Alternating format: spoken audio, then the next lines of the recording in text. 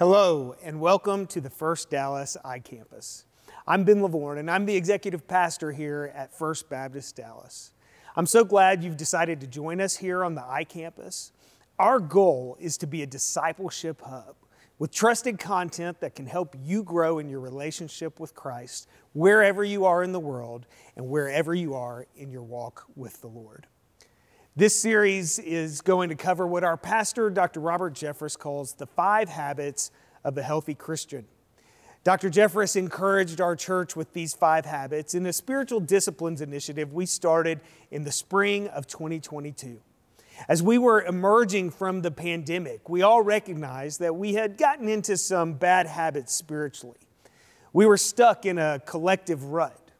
Many of us were feeling lethargic in our relationship with Christ, disconnected from one another and in need of revitalization and direction.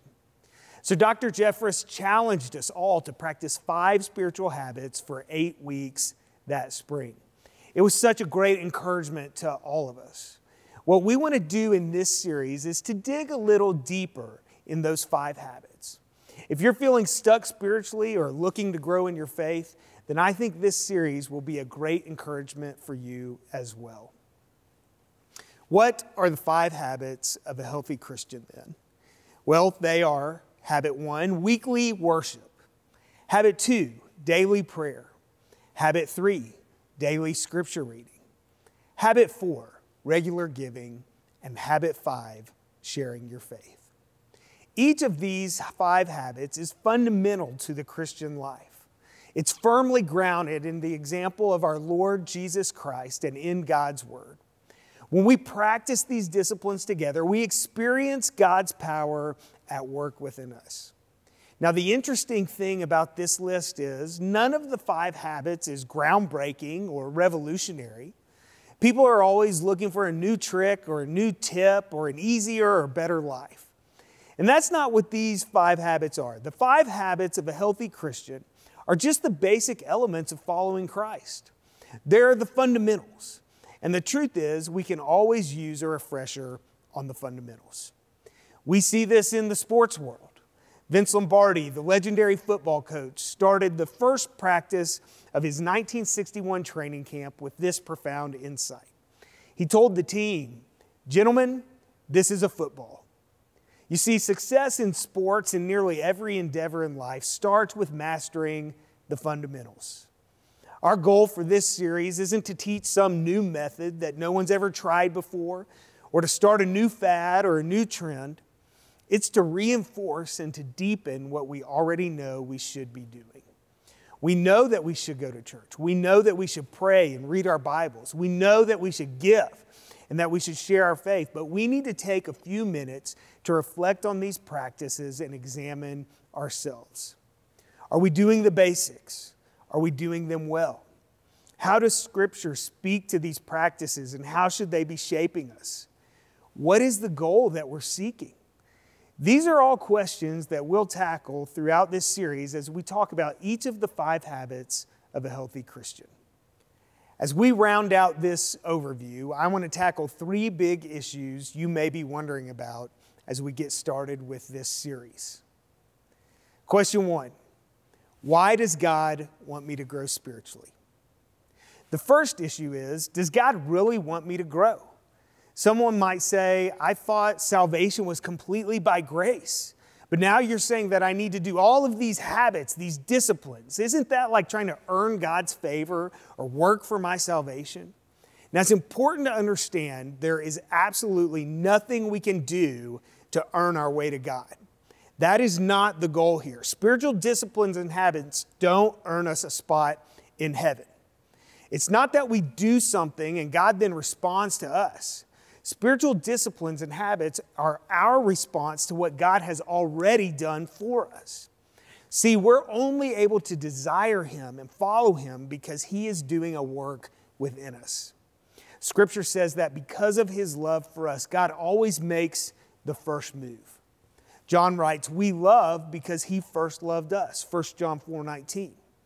But when God loves us, when God by His grace acts to save us, then He begins a holy construction project. And we call this the process of sanctification. Sanctification is the process by which a person is made holy, the process by which we become more and more like God himself. God takes us just as we are, but he doesn't want to leave us just as we are. The theologian Augustine once described it this way: God not only is holy, but God makes holy. He not only is righteous, but he makes righteous. As Paul says in Romans 8:29, God predestined us to be conformed to the image of his Son. And we become more like him. We experience greater joy in him. So just to sum this up, God does not save us by our good works. He saves us in order to do a good work within us. He wants to make us look like his Son, Jesus. The spiritual disciplines are how that transformation process happens and accelerates. These habits are the same ones that Jesus himself practiced in his life. These biblical disciplines are the means by which the Holy Spirit can work in us, changing us from the inside out. Now, God can shape the way we think and what we love, aligning our actions and our thoughts and our desires to his good and perfect will. So the spiritual disciplines are God's way of changing us and making us more like him. That's what they are for. Question 2, do spiritual disciplines lead to an inauthentic spiritual life? Another important issue for us to tackle from the outset is related to authenticity. All this talk about disciplines and habits, it can sound very stuffy, maybe even inauthentic. It might seem like we're trying to create new Pharisees, people who are religious and righteous outwardly, but they have no genuine heart for the Lord. And you might wonder, if we're going to have a real living relationship with the Lord, shouldn't it just flow naturally? Shouldn't we wait and only pray and read Scripture when we truly want to? Isn't that the only way to be a genuine and Spirit-led believer? Do all these disciplines just lead us into hypocrisy? Well, first, let me say that, of course, it's not bad to be spontaneous and responsive to God's Spirit. If he leads you to pray, then pray. If he leads you to give, then give. If he leads you to share the gospel with someone, then share with them. We should always be ready and eager to do God's will in these things, in every situation that we find ourselves in. However, just because something is a discipline or a habit doesn't mean that it's inauthentic or fake. On the contrary, disciplines are the way we become who we were made to be.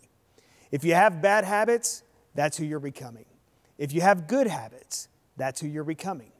Our habits are how we become authentically Christ-like. We have to act like Christ over and over until it becomes second nature to us. We can see this easily if we think about other areas of our lives. For instance, think about the perennial challenge that parents have in getting their kids to eat vegetables. Parents want their kids to be healthy. The ultimate goal is that the kids would grow up and eat healthy foods by choice. But most kids don't want to eat broccoli or spinach on their own at first. Instead, on a daily and weekly basis, we have to do all kinds of things to convince them. Our goal is that eating the vegetables, a little at a time each day, would eventually become part of who they are and what they enjoy. We hope they'll grow up to choose vegetables on their own. But it's the discipline that gives rise over time to being an authentic vegetable eater. We wouldn't say an adult who eats vegetables is a fake just because they didn't like eating vegetables as a kid.